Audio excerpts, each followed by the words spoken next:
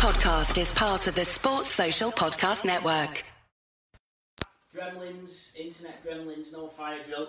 We've just talked predictions. Casford Hull, it's all over basically. The top five will be sorted, we think, but basically sorted tonight if Hull beat Castleford. What do you think? Are you going Casford? It's a difficult one. I think I'll go with home advantage, and I can't split these teams whatsoever. It's going to be an interesting game on Sky. Who's Hull's last game? It's do or die, isn't it, for Castleford tonight? So I think that's the reason why I'm backing the Tigers. I think Hull have got Saints next week at home. But Saints will rest players, surely. Castleford got Wigan away, which is the week before the playoffs. Saints will surely rest players. Interesting. So the other 5 games in Super League are tomorrow night. The big game at the bottom, Hull KR against London. London basically down, aren't they, if they lose this week? Mainly because of the points difference. A win for London basically. Well, it opens it all up again, doesn't it? It does. I still think London are going to go. Yeah, I must admit, I fancy Hull KR to beat London tomorrow. Leeds, Salford. Leeds, big win for them last week over London Broncos. Has got them safe basically. Leeds play Salford and Warrington last 2, and of course Salford need to win to secure or not? Well, yeah, they will. Yeah, they do. Salford needs to get a win. You'd imagine 1 win out of the 2 will be enough for Salford to make the 5. Leeds don't really have anything to play for now, do they? It's all but done for Leeds. Yeah, I mean, the thing is obviously it depends what happens tonight, because if Hull beat Casper tonight, you know, the top 5's done pretty much, because Salford aren't going to surrender, you know, that many points. Well, they've got 100 points difference on Casford, not going to surrender that in 2 games, you wouldn't imagine. I don't know, I still think Salford will be too good for Leeds. Saints Huddersfield, Saints obviously in this peculiar sort of period where they're in the middle of a load of meaningless games, they lost the cup final. Huddersfield still sort of need a win to make sure. Saints are very good at home, or they've not lost at home all season. I can only see 1 winner in this game. Yeah, Warrington, Wakefield. Warrington need to get a bit of form back from somewhere. And if you go into Warrington, you get a free flake. A Cadbury Blake. They call it out there. They must have known I was going, you see. I think Warrington home advantage there. Wigan, Catalan, you think Wigan as well? Wigan will thrash Catalan. Wigan pretty much will have 2nd place in the bag if they win. Yeah. I say that, maybe I'm a bit premature with that, because I suppose they could lose their last game. Because that's away. No, they got Casford at home. So Wigan have got Casford at home last game. Points, they'd have to lose. They'd have to lose against Casford, and then Warrington and Salford would have to win both of their games to dislodge Wigan. But I mean, what an achievement for Wigan to, if they do finish 2nd, to go from the first few months of the season, the sort of turmoil that they had, to turn that around and get up to 2nd place. I mean, yeah, they've been out by the most ridiculous collapse by Warrington. What's that, 8 in 10 they've now lost? Yeah. Absolutely diabolical form from Warrington, it has to be said. And I mean, that's why Warrington really need to get back on the horse. They need to get back on the horse against Wakefield and Leeds in the next 2 games to at least give them some sort of platform for the playoffs. Well, Blake Austin will give them a big do you think are they bringing it back too early? I don't know, but if you think about it, Wakefield at home, that's the kind of fixture you can bring it back. Well, even if he just plays for 20 minutes, half an hour. Yeah, I suppose. I mean, again, I wonder whether what happens at Casford tonight will impact on what happens with Blake Austin, because if Hull win top 5 score, because don't forget, Warrington still may need to win games to get into the playoffs. You know, because if Casford win this week, and then Casford win next week, and Hull win next week, and Salford win one of their 2, Warrington are going to have to win 1. You know, and obviously they've lost 8 out of 10, so it's by all means not guaranteed.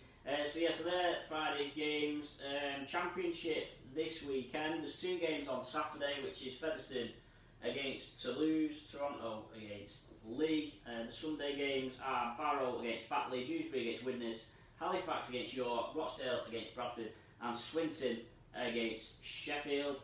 Not a great deal to sort out in the Championship. Barrow and Rochdale are both relegated. Toronto, of course, guaranteed top spot. It's the makeup of the playoffs that's going to be decided this week. So you've got Toulouse on 38, York on 37, Leigh on 36, and Featherstone on 34.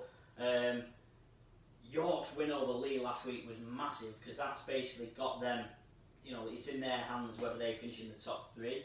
Featherstone played Toulouse. If Featherstone win, they can go above Leigh, assuming Leigh lose to Toronto, which would be good for them. It's all just a joke, isn't it? Well, I mean, York are at Halifax away, so, I think York are probably looking at it thinking, well, if Featherstone turn over Toulouse and York beat Halifax, York will finish second, which would be a phenomenal achievement, and then you'd be looking at second York, third Toulouse, fourth Featherstone, fifth Leigh. That's your potential. I think Toulouse will probably beat Featherstone, and you'll have Toulouse second, probably York third, probably Leigh, and then Leigh fourth, Featherstone fifth. And then that means in the first week of the playoffs you'll have Toulouse against York, and then the winner of that goes to play Toronto away, potentially for the first out 2 times in the next few weeks. All championship playoffs start next weekend. The League One title can be decided on Saturday. Whitehaven just need a point, I think. They're away at Coventry. Let's just have a quick look at the table. That's actually the last game. Says the volume's quite low, James. Can't get the staff.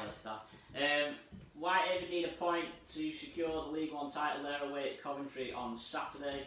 North Wales take on London Scholars with nothing to play for there. Although, having said that, if London Scholars beat North Wales, they'll finish above North Wales in the table, so that's a little something to play for there. The other League One games, Hunslet against Oldham. Oldham still trying to secure second place. They could, of course, still win the league if Whitehaven lose. Hunslet, I think, are pretty well. They could move down to fifth in the table, I suppose. Keighley, Newcastle, Workington, Doncaster. The format of the League One is slightly different. Well, it's not different, it's just that the teams are second to sixth rather than first to fifth because the top team gets an automatic slot. Whitehaven, I mean, you can't see. I'm tipping Whitehaven. Yeah, Coventry have won 4 games all season. It's very unlikely that Whitehaven, who've only lost 3 all season, are going to go to Coventry and get turned over. We've got one more comment from Grant Reed. Don says the volume is low. Louis says, shame Super League have not realised the value in not relegating the team this year and expanding to 14. Grant Reed also says, will you miss Odsal? I will miss Odsal.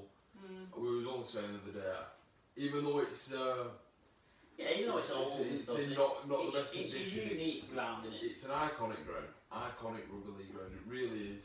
I've always enjoyed going there, whether it be as a fan or as a reporter.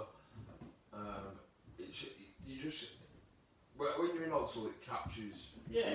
Well, it's like there's nothing else going on in the world because obviously you're in a bowl, aren't you? And you can't see any rest of the world. And I like the burger stand and I like the sweet stall as well.